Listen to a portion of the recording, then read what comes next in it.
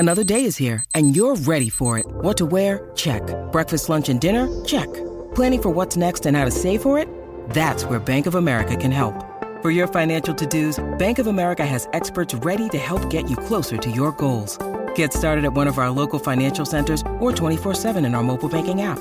Find a location near you at bankofamerica.com/talktous. What would you like the power to do? Mobile banking requires downloading the app and is only available for select devices. Message and data rates may apply. Bank of America N.A., member FDIC. When you need mealtime inspiration, it's worth shopping Kroger, where you'll find over 30,000 mouth-watering choices that excite your inner foodie. And no matter what tasty choice you make, you'll enjoy our everyday low prices, plus extra ways to save, like digital coupons worth over $600 each week. You can also save up to $1 off per gallon at the pump with fuel points. More savings and more inspiring flavors make shopping Kroger worth it every time. Kroger, fresh for everyone. Fuel restrictions apply. Live Patriots Beat. I'm Ryan Spagnoli. Joined with me, Alex Barth from 98.5 The Sports Hub. Barth, obviously day 12 happened today, but finally we get into the meat of camp with joint practices set for the next 2 days, with the Carolina Panthers coming to town, finished off with obviously a preseason game Friday night. Want to touch a little bit on today's practice. Lighter, probably more of a lighter day, considering it's going to be a physical week for them, especially the next 2 days with a lot of these ones running against each other. Anything stood out? I know the coordinators and the assistant coaches spoke today. Anything you can kind of pull from that? I know we know as much as anybody. They don't give us much. Yeah. But anything you found in there, I guess just the overall baseline of practice. Yeah, today really felt like a pre-game walkthrough, like the kind of practice you'd have on a Friday before a Sunday game. That's how they're treating these joint practices. They value these tremendously. Bill Belichick, before practice, talked about the value in this. He said that in some ways the joint practices are more valuable than the preseason games themselves when it comes to both evaluation and development. So I think today was really about being ready for what they're going to see Tuesday and Wednesday, non-padded practice, shorts and shells.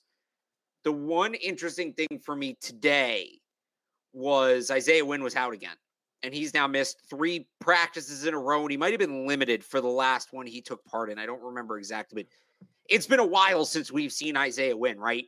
And I go back to that column, or I go back to the comments Thursday night from Bill after the game. Yodny Kajus is having the best camp he's ever had. Well, that's your right tackle now with Isaiah Wynn out. I wonder if things could get tight there. Right? If Wynn's still out and Kajus has a big week, are we suddenly talking about, well, what kind of value can you get for Wynn? He's in the last year of his deal, things like that.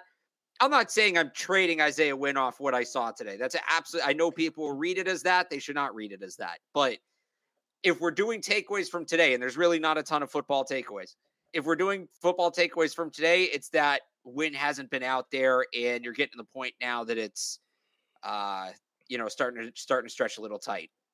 Yeah, well, I mean, you don't want to go there yet, right? But if this continues to trend that way, we saw the same thing with Sony Michel last year. Obviously, they had much more depth at the running back position, right? Than they do at tackle, right? They don't have a Ramondre Stevenson if they want to move on from Wynn. They don't have that equivalent. James White, they had Brandon Bolden, who right. obviously took on a role. They had Damian Harris, right? So it's comparing apples to oranges, but like you said, if Kajus continues to, or Kajust, it's Kajust. I think that's how you're supposed to say it, right? It might be. You might be right, actually. Yeah.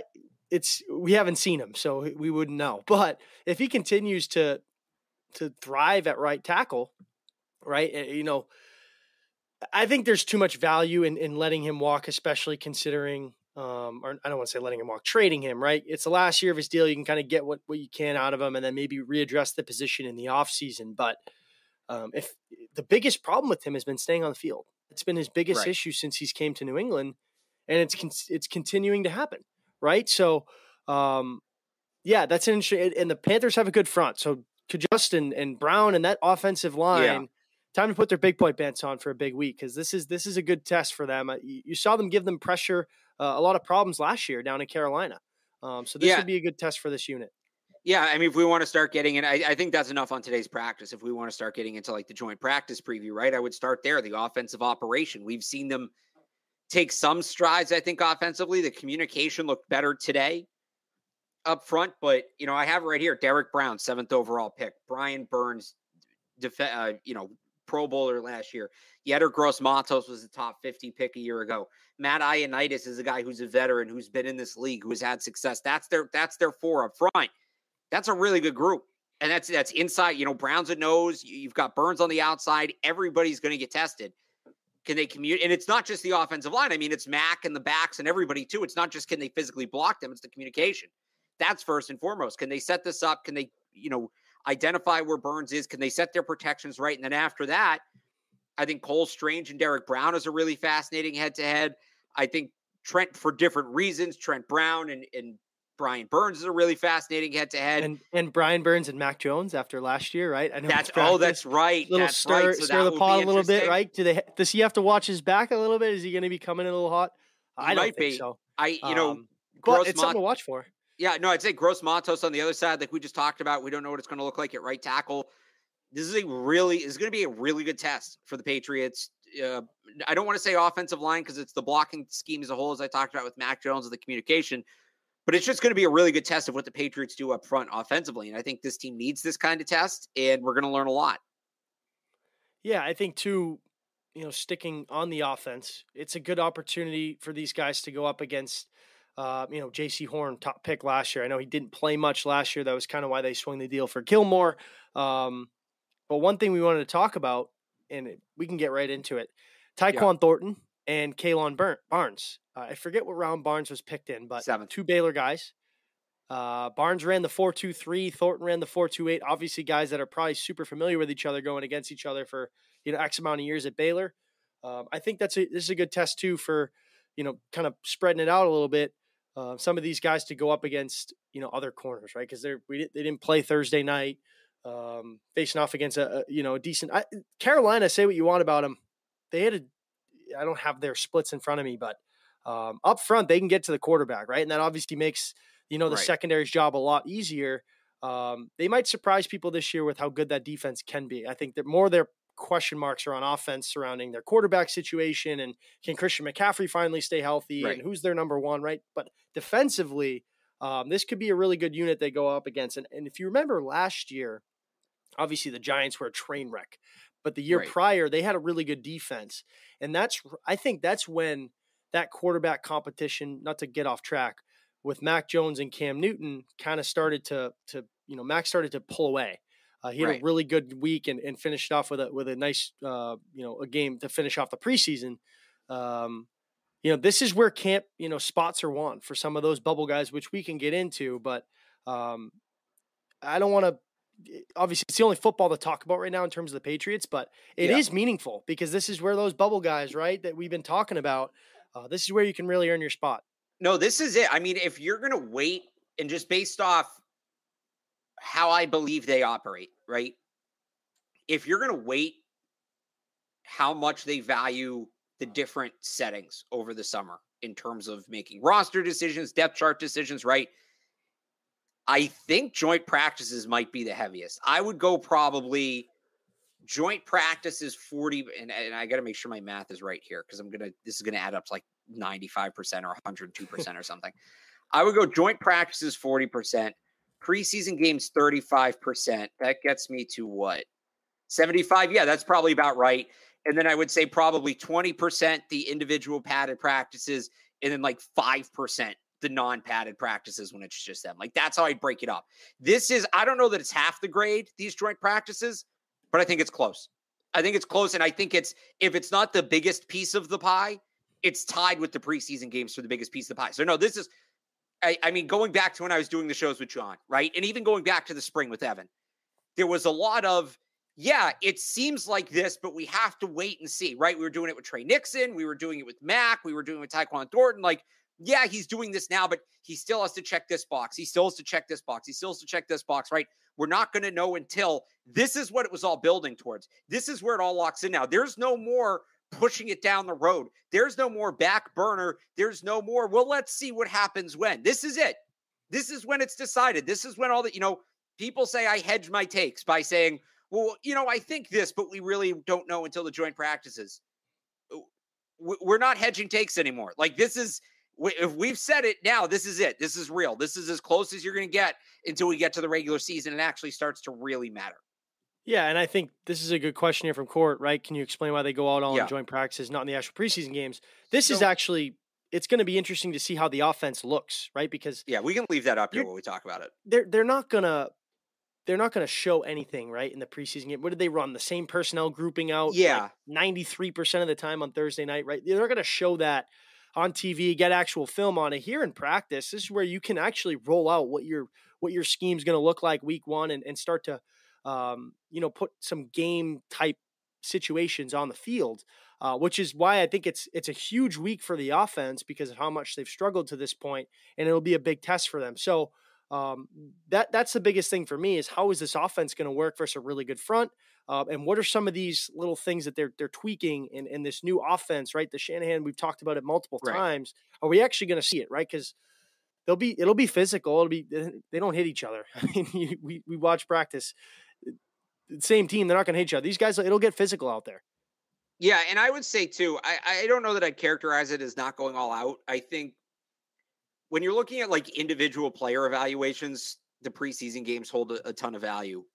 The thing with the joint practices, and Bill talked about this morning, you can basically, so this comes in terms of full unit evaluation and also development. You can basically set up a situation you want, not know what's coming on the other side, and repeatedly rep against that, right? You can say, all right, I want to see how we react on a 3rd and 5 in the 2-minute drill when the defense is in some sort of zone coverage. And you don't know the zone coverage, but some sort of zone coverage, right? So you can rep that against players unfamiliar with your scheme, against a scheme you're unfamiliar with, and you can do it 5, 6, 7, 8, 9, 10 times in a row to see how it looks and how repeatable it is, right? There's certainly situational elements in preseason games that you get, but they're not guaranteed, right? Like Bill was raving, oh, we got a 2-minute drill against the Giants. Like that was huge. You're not guaranteed that. So you get full level competition against new competition, but it's in a controlled environment. And also the controlled environment element of it, it can be, guys can still get hurt. It's football anytime, but the injury risk is a little lower. And I knock on wood as I say that. The injury risk is a little lower. So I wouldn't say that they're just like, I don't know if you're not trying to go this way with the question, but I've seen people go this way. Other people go this way. It's not like they're dogging it in the preseason games. That's not what it is. It's just, I think you're afforded some really unique opportunities to replicate real football within parameters you can set up on your own that doesn't exist in the preseason game. It doesn't exist when you practice against yourself. It's the only time you can do this, and they're incredibly valuable reps. So that's why they put so much value in these practices. Right, and getting to that game-like situation, Yeah. the And play it's call. bad too. Like there'll be stuff like we'll probably see refs at practice tomorrow. Like Oh, you yeah, normally they were see there. that for joint practice, like stuff Yep. like that. But I think the other thing too, sticking on offense, Yeah. the play calling situation, it's the biggest, I guess, gonna learn headline about coming that, out yep. of camp, right? Like, what are we going to see from that? We saw, what was it? Patricia was with Hoyer and Judge was with Zappi. Now with Mack in there in the starting offense, how is this going to be relayed, right? Because obviously they asked Corey about it after the game. He's like, I just, whatever's in my helmet, I call the play, right? They're not going to give us Right. much, but this is probably the closest thing we'll see to regular season action on how they'll handle this. I don't know if you have a take on maybe what's going on or what it will look like, but I think that's fascinating too. Yeah, no, I mean, I think that's pretty much it. I think this is, like I said before, this is the closest you're going to get, even maybe closer compared to some preseason action. This is the closest you're going to get to simulating what's going to happen on a game day, on like a regular season game day. So you're going to want to act as close as you would to a regular season game day. That means what I think it's safe to assume, and we don't know what's going on inside the building, but we don't know that. So we can only go with what we're seeing. I think it's safe to say what we see from the play caller these 2 days is what the plan is for the regular season. And whether that's just Patricia and then it's okay, well, it's Patricia, whether it's Patricia and Judge alternating, and maybe that means that's the plan for the regular season, or maybe that means they haven't figured it out yet and they're still testing it and they want to test it in this setting. I think it's fair to put a ton of stock into that. I really do. All right, real quick, we want to take a pause and tell you about our sponsor, BetOnline. BetOnline, the fastest, easiest way to wager on all your favorite sports, contests, and events with the first to market odds and lines. And of course, the Patriots Beat podcast and the entire CLNS Media Network is powered by BetOnline. Find reviews and news of every league, including Major League Baseball, NFL, NBA, NHL, combat sports, esports, and even golf. BetOnline continues to be the top online resource for all your sports information, from live in-game betting, props, and futures. They have it all. So head to BetOnline today or use your mobile device to join today and make your first sports bet. Use our code CLNS50 to receive 50% welcome bonus on your first deposit. Once again, the code is CLNS50. Receive 50% welcome bonus on your first deposit. BetOnline, where the game starts. Right. And I don't know if you want to get into anything else offensively, but I think defensively. Well, I would just a couple things offensively. You mentioned. Thornton. Well, I'll do this first because it's in the chat. Bailey Zappi looking panicked last week. He looked panicked early. He actually settled down really well. I thought he did too. He made some nice throws. Look, he wasn't amazing at the beginning of that game, but I thought he settled down really well. I think he wasn't no Jarrett Stidham in week 1 of the preseason in Detroit, but he was pretty good. And he might be the best preseason player, by the way. He's having Stidham? a hell of a preseason in Vegas. Yeah. Danny Etling had that 78. Oh, you're talking about like overall. Okay. Yeah, no, I think overall there's stuff to work on. I think overall you should come away happy with what Bailey Zappi did. And yeah, they blitzed him a ton, which was weird. Yeah. The one other thing I want to talk about offensively when it comes to Tyquan Thornton. So you mentioned before he's going to get to go against Kalen Barnes, another elite speed guy. They matched up against each other at Baylor. That's not it for Tyquan Thornton. The biggest question for him, and I know some people who watch this show think this isn't a big question regarding Thornton, and if you don't believe it is, that's totally fine. But a significant part of the discourse around Thornton, for right or wrong, was how is he going to be able to perform with his frame against big physical corners, whether it's pressing him at the line, whether it's battling for the ball down the field. Well, you look at the Panthers corners here. I mean, they got 2 top 10 picks in CJ Henderson and JC Horn. Those are big physical guys, right? They got some safeties. Jeremy Chin, he's going to be able to kind of knock Tyquan Thornton around. The really interesting guy I want to see Tyquan Thornton go against, though, is a 5th-round pick from 2021, a guy named Keith Taylor, 6'3", 195. Like, he's the guy. They're talking about him. And remember, the Panthers are in the NFC South. They're talking about him like he's the guy. He's your, why am I blanking? 14 for Tampa. Chris, why am I blanking on his name? The receiver, Godwin. Oh, Chris He's Godwin. your, right? He's your Chris Godwin stopper. He, that big, fast receiver. This is the guy you're putting on him. So between all those corners, Henderson, Horn, Barnes as well, Taylor. There's a lot. Thank you for pointing out. I can't believe I just blanked on that. It's been. I thought you were talking about 2014. I'm like 6'3", 195. You talking Brandon Browner? No. I'm saying like as a matchup guy, right? Right. And not to compare Tyquan Thornton and Chris Godwin. Let's not get ahead of ourselves. But like these are the kind of corners that Tyquan Thornton's going to see in games until he proves that he can beat them. Like a burner like that, who's 6'3". You don't fight him with speed because he's probably faster than your fastest guy. His speed is so elite. The general consensus is, will you put a big guy on him and try to bully him out of the game? If he can prove he can beat that, then he starts getting the speed matchups, and he's going to be faster than most of the speed matchups. And that's how you build like a legit number 1 wide receiver, like resume and blueprint, right? Or he's going to get doubles and it's going to open things up for other guys. This is the first step in how do you stop this guy? It's, well, we probably can't outrun him, so let's just try to beat him up and see what happens. If he can beat these guys, it really opens the door for the Patriots offense, and then you start talking about him. Then he enters the category, and this is the phrase everybody wants to hear because it's what the Patriots haven't had in 5 or 6 years. Then it opens the door for matchup nightmare talk, right? So let's not get ahead of ourselves, but I think you can start to kind of see some of that this week. And right, he's checked every box, right? From the spring to camp. And here comes more boxes. This is it for him. You talked about checking those boxes.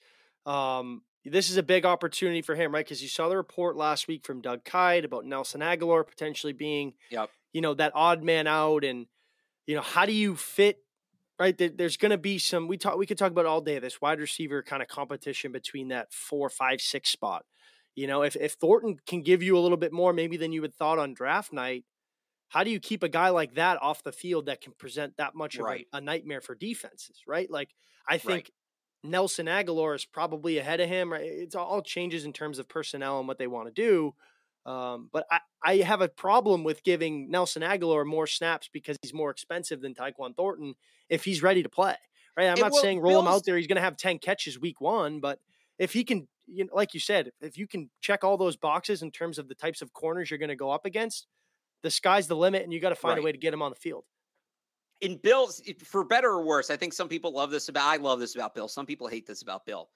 He doesn't care where you're getting paid. He doesn't care where you were drafted. Right. No, yeah. If you're the better player, he's going to put you in. Look at perfect example at the same position.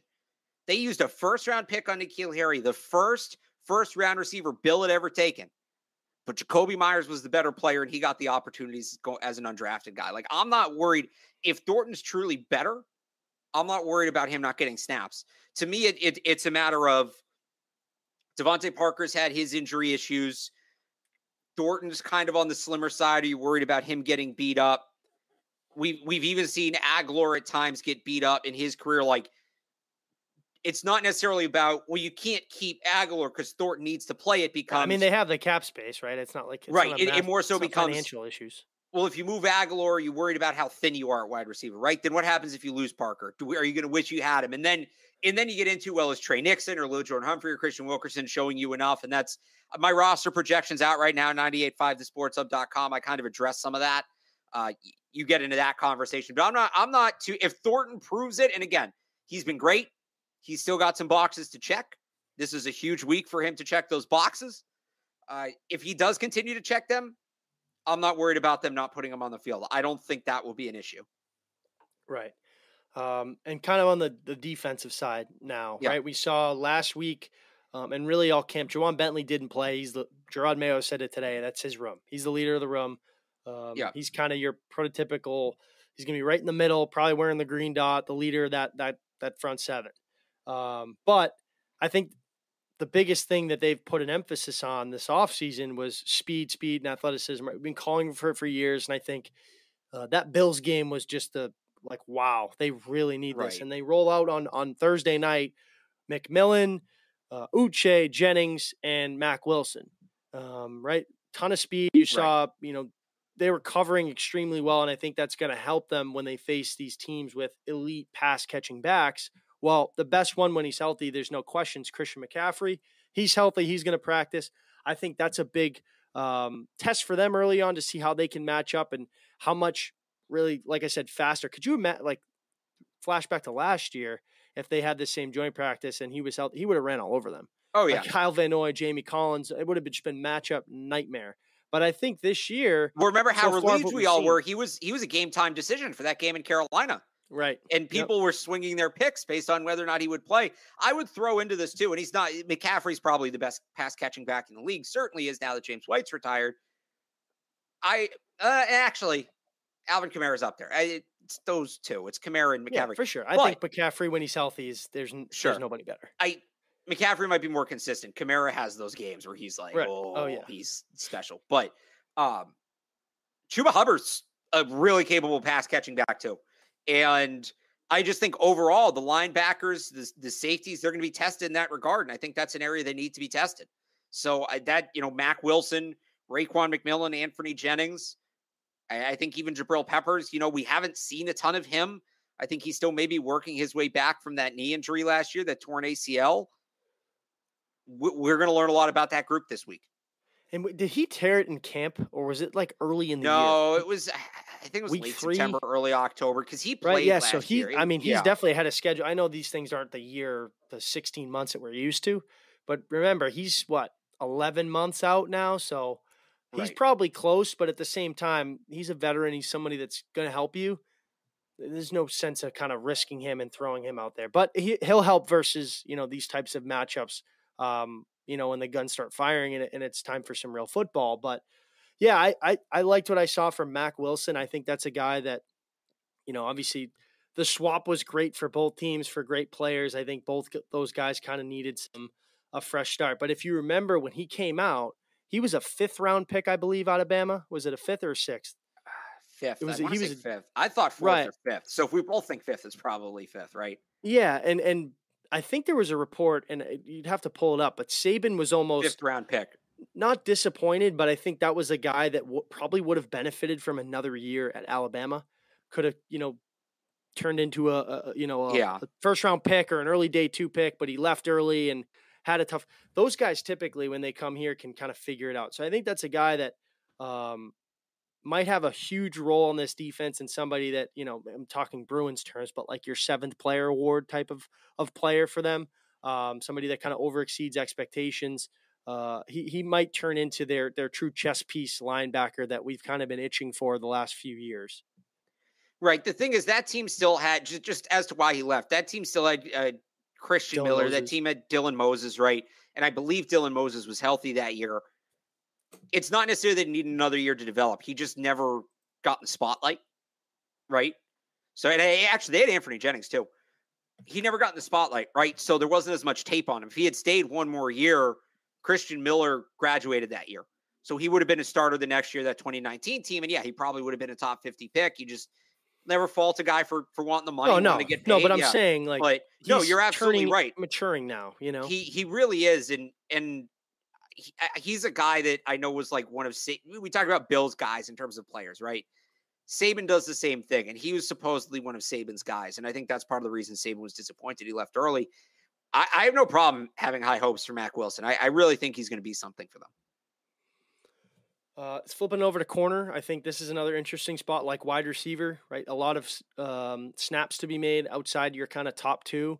We've seen John Jones bump outside. You have to you assume, since he played 0 snaps on Thursday night, Marcus Jones probably projects as your week 1 starting slot corner with what he's shown in camp. And like I said, a telltale factor is, hey, he didn't play on Thursday, which means they like what they see. But Sean Wade has looked good. He looked good Thursday night. Jawan Williams has had a tough camp. This is kind of a make or break it year for him. We've been saying it since, the 2019 draft, whenever he was picked behind N'Keal Harry. I'm blanking on some guys, but then, Jack Jones, how is he? He's a very I think we saw it on Thursday. He's very aggressive. Right? He's going to be, and we you got to hold on those tight good with him. Quarterbacks are going to, they'll one little fake and he's done, right? He's going to get toasted. He's just got to see some more football.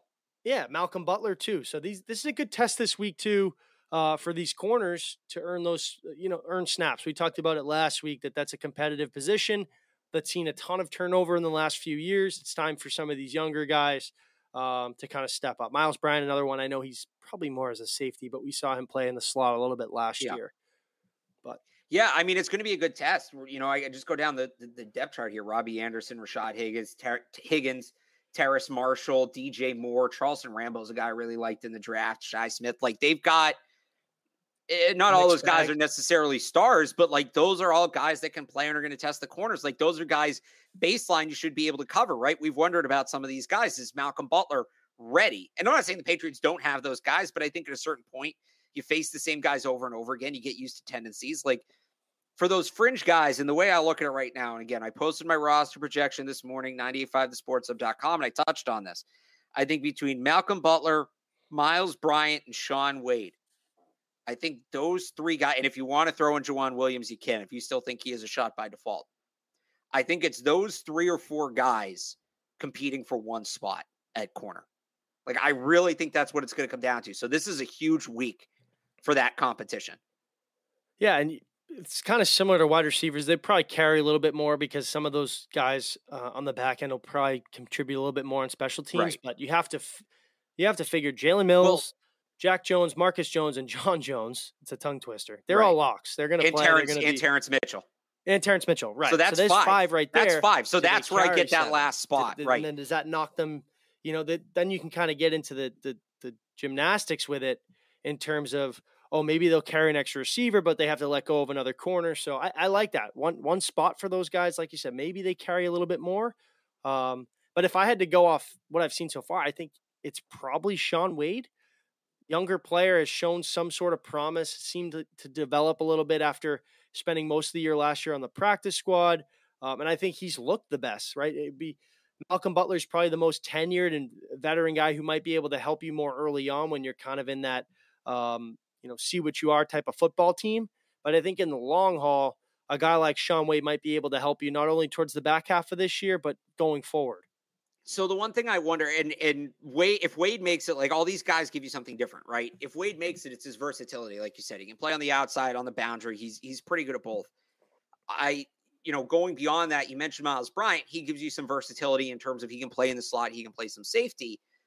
You talk about, well, can he give you enough on special teams to make it? And we talk about this all the time with Patriots bubble guys. Was he going to give you enough in the kicking game?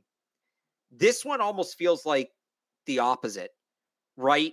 Where they have two elite punt returners in Marcus Jones and Jabril Peppers. I don't know that Miles Bryant being a good punt returner, and he did look good Thursday night, but I don't know that him being an elite punt returner gets him on the team. Maybe if he's Especially covering kicks, Marcus it's another Jones. story. Well, no, that's what I'm saying, right? So yeah. I think it's normally we say, well, yeah, okay, he gives you something on defense, but can he give you something in the kicking game because he's not really going to play on defense? This is the other way around. I think he gives you something in the kicking game. Does he give you enough on defense? And then with Malcolm Butler and my roster projection, I have Malcolm Butler as the guy from the 3 on. I think Shaun Wade's been really good. He was a tough cut for me. But if you take Malcolm Butler off, that's a young group. That's a really young Your most tenured group. guy is John Jones, who's learning. I don't want to say learning, but he's in a new spot. No, he's playing a new position. No, you can say that. Yeah, he's playing a new position. Jalen Mills, your other corners. It's his second year. Terrence Mitchell is first. It's a young group. And, I look at the way they broke up the teams for that in-stadium practice 2 weeks ago. We talked about, the blue team seemed like the roster locks. Malcolm Butler was on the blue team. He didn't play a ton in the preseason opener. He played pretty much about as much as Terrence Mitchell, who we think is a roster lock. I'm not saying I would pick Butler. I would probably lean Shaun Wade here, but I think right now, based on what I'm observing within the building, I think Malcolm Butler for now has that last spot. I don't think it's locked up. I totally think it could change. Like I said, there's the veteran angle matters, but I think Shaun Wade or Miles Bryant could be good enough that they say, you know what? We've got veteran safeties. We'll just go young at corner, and that's what it is. Like, I wouldn't put it past them. But for right now, I think it's Malcolm Butler. Yeah, it'll be interesting to see. And like I said, this week will be a big test for guys like Wade. How much did, the year off affect Malcolm Butler? Little things like that you can kind of pull away. Because, we'll be talking tomorrow about, Malcolm Butler got toasted 3 times, right? But, made a nice play. And but that's Shaun Wade, right? Like, it's just right assumption at this point. No, but that's the thing. Like, if Malcolm Butler gets toasted tomorrow and Shaun Wade is a great practice, that might be something where, okay, my next roster projection is going to look a little different. Like, again, I said it at the beginning of the show. No more hedging takes. No more, yeah, he looked good, but we need to see him and this and that. No, this is when we need to see him. This is it. So, yeah, no, it's totally still up for grabs, and I think this week goes a long way. And next week, too, against the Raiders, that's where I'll hedge the take. There are 4 joint practices. We're not putting all the stake into just one of them. It's the 4 collectively. But, yeah, no, tomorrow I think there's a chance to make some big observations. Right, and I think, we kind of went into this show a lighter day in terms of practice and kind of gearing up for some of these key matchups tomorrow. But I don't know if you want to classify this as the Boston Sports Minute, but I wanted to talk about... No, this is still Patriots. The Boston Sports Minute is just Bruins, Celtics, Red Sox, all right, maybe Revs. I'm learning. Maybe BC if it's No, because this is good. We should figure this out. I think BC if it's football still qualifies as Patriots beat. Yeah, we'll see how they are this year. We'll make it draft related. I'm a big Phil Dracovic guy. I think if we were getting to like events happening in Boston, maybe this right now, what you're going to say is still definitely Patriots beat. Yeah. I wanted to get your take on it. Cause if you look at Twitter, right? Like you have CeeDee Lamb, whatever, he was like 93 and whoever, if you take stock in it, whatever, I really don't. I enjoy it because it's being the NFL top 100 list and it's voted on by the players and the coaches. So, they see it as much as we do. They see it from a much different eye. They're on the field, right? Like, so there is some stock to take in it, but people are all up in arms. Mac Jones being ranked 85, I don't have an issue with that. I think considering his rookie year, you saw what a lot of his peers said about him. But if you look at Twitter, it's like, CeeDee Lamb 93, Odell was like 90. They have like 200 retweets. Odell played half the season. And Mac Jones has like 3,000 combined retweets, quote tweets, like 1,500 replies. It just makes people so mad. I don't understand it. And obviously I'm sure the players don't take too much stock in it. I guess maybe it depends on what position, but he surely doesn't care if he's ranked 85 or 285. That's just the type of guy he is. But it blows my mind how aggravating it, and it mostly comes from a lot of the Bills fans who I respect because they're so passionate, but they are so mad about that. Primarily Bills fans, it seems like. No, what's your take on it? Because the Bills fans don't know what they're talking. Here's the thing: the Bills fans will come out today and say, "Oh, it doesn't matter. It's all BS. It doesn't count. Mac sucks." And then when Josh Allen ends up the highest ranked quarterback of all the quarterbacks on the list will be gospel in Buffalo. Right? Yeah. 1 through 84. Perfect. 85 and below, a travesty. It should be deleted. Because that's just how Bills fans think. They don't know what they're watching. Everything's Josh Allen. They will put down other players on their own team who play well if they think it means giving more credit to Josh Allen. It's absurd. As for Mac at 85, I'm surprised he was on the list, not because I don't think he deserves it. I just didn't know he had this kind of respect around the NFL. I really didn't. I didn't think he was, and look, he's a quarterback of the Patriots. He's visible, but in that sense, I didn't think he was visible enough to get to this point. It surprised me in a good way. There's real, and you mentioned it's. I don't think it's coaches. I think it's just players. It could be. Yeah, I know it's obviously the players. I did see coaches somewhere, but Okay. I thought it was just play. Either way, it works. I thought it was just players, but the point being, there's respect for him around the league, and if we're going to freak out about and this is where we kind of cross sports here, and maybe get into the Boston Sports Minute. If we're going to freak out about reports that the Miami Heat have people in their front office who love Jaylen Brown, which of course they do, they're basketball executives. He's a good player. Doesn't mean that they need to go out and trade for him.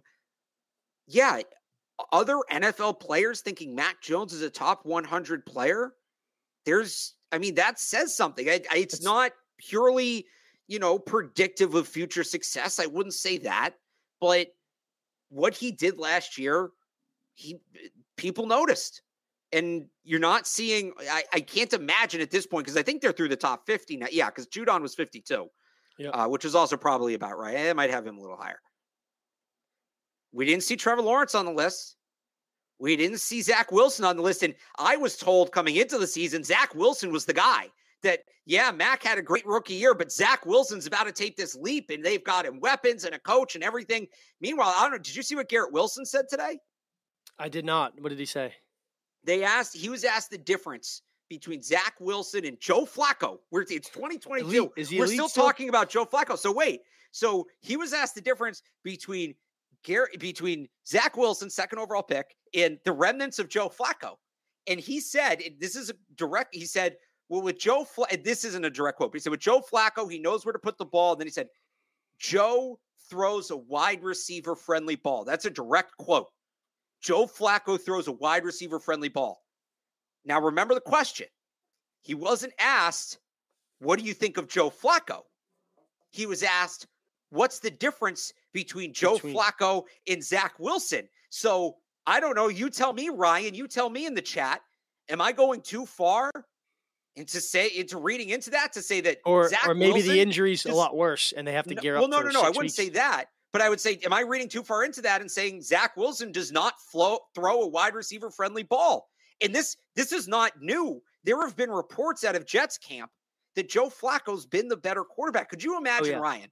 Could you imagine the S-storm we would get around here if Tyquan Thornton was asked the difference between Mac Jones and Brian Hoyer and just the entire answer was only complimenting Brian Hoyer? Can you imagine the Mets? So to get back to the point, Zach Wilson was the guy that we were told put the league on notice and did enough late in the season. It had the flashes that he was about to take off. Well, Zach Wilson's peers didn't think so. Other NFL players didn't think so, but they thought Mac Jones did.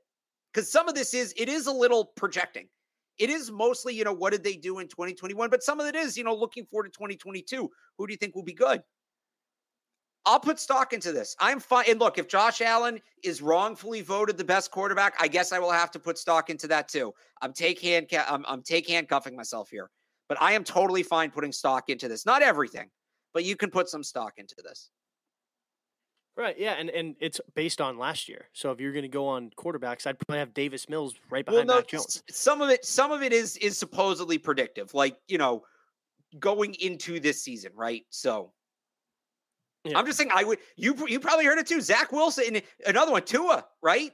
Oh, well, yeah. He was really rough last year. You can't have him for last year. But Zach Wilson, I was told Zach Wilson did enough at the end of last season and had these flashes in games. And Ryan, I mean, there's no question, not to make the whole show about him, but there's flashes. He has a ton of talent. Right? And it's so you weren't here last year. Item is my you've sixth never been quarterback a big in that draft. Guy. Even we were talking about Item is my sixth quarterback in that draft. You did.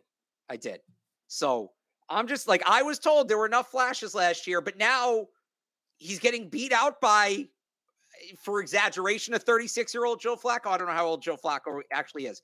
I thought Joe Flacco had retired. Oh, he's 37. Yeah, I was trying to exaggerate going over. He's 37. The guy who was going to turn the corner is now getting beat out by a 37-year-old Joe Flacco. I rest my case.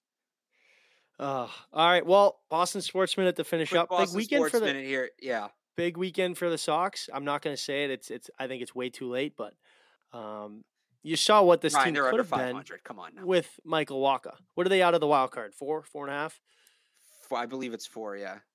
Yeah. So, but I think if you had Michael Wacha, you probably have a couple more wins. I liked what we saw from him. The Yankees are broken, by the way. That lineup's nothing without Carpenter and Stanton, and that's it for me on the. I won't give them the time of day because of how bad they've been, but I know you're a bigger Red Sox guy than me, so.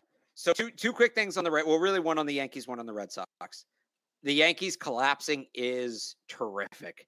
Oh, 3-10 in their last 13. They haven't won a series in the month of August. I was told I was told a lot of things by New York. I was told this team was a wagon. They were going to catch the Mariners. They were going to be the greatest team of the modern era. They don't even have the best record in the American League right now. That's the Houston Astros, who might actually be a wagon. So love watching the Yankees collapse. That's always fun. The reason I want to do a Boston Sports Minute, though, is because there was a tweet from the Red Sox. This was like right before we hopped on. I think this was around like 3:00. They tweeted out a graphic of Rafael Devers that says the only player in the majors with 25 plus home runs and 30 plus doubles in each of the last 3 full seasons. And the caption to the tweet is, there's only one Raffy. The reason I bring that up, they better pay him. That kind of, there's only one Raffy now, because here's why this ticked me off. There is only one Raffy. You're right. He's a unique player. And I understand. Arguably the best left-handed hitter in baseball. MVP candidate. Like perennial MVP candidate. I know he's not this year because guys are having insane seasons, but he's going to be an MVP candidate down the road multiple times. What ticked me, and I get saving money in other places, right? You don't just throw money at everybody. Like, again, Ben Intendi. No, but listen, like Benintendi was just here, right? And there was some talk about, well, did they trade him too early? I was fine. Like, Andrew Benintendi's not a guy you pay, especially when you have Alex Verdugo, who's redundant, right? But the reason you don't pay those guys is so you can back up the Brinks truck for a guy like Rafael Devers, because as the Red Sox correctly noted in their tweet, there's only one Raffy. And here's why this kills me, Ryan, because we saw it with Mookie. We saw it with John Lester. We're seeing it right now with Xander Bogaerts. Those are guys that there's only one. There's only one John. There's only one John Lester. There's only one Xander Bogaerts. There's only one Mookie Betts. Until the nerds get involved and they break out their fake math stats, and all of a sudden, there's only one Raffy until you get 3 or 4 quad A players. I was going to say, who will give you half the production, but for 10th the price. And, that's better value. Like, that's Tampa Bay for you. That tweet ticked me off so much because it should be everything that's right with Boston. It should be, there's only one Rafael Devers, and he's here because we're the Boston Red Sox, and we pay these guys, right? But no, there's only one Rafael Devers until Chaim Bloom gets his hands on his contract, and all of a sudden they're replacing him with 4 or 5 guys making 1/10 of the money. And it's ultimately not as good, but hey, we saved a couple bucks here and there. Sent me up a freaking wall with that tweet. And that one, along with the Nesson 360 tweet, need to come back when he inevitably gets traded wrongfully this offseason.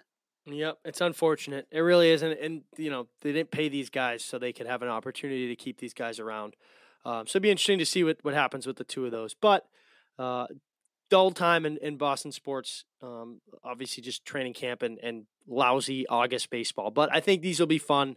come October, November, when we have some Bruins Celtics kind of getting going. But other than that, I think that wraps us up for today. We'll both be down at camp tomorrow, so to check into us for some updates, as well as a kind of a joint practice breakdown afterwards. We'll figure out a time that works for us. I'd probably say sometime around this time. Probably, 5 or 6, depending on how late it goes. Yeah, I think this too, like Evan. So this is fun now. I get to throw Evan under the bus because he's not here.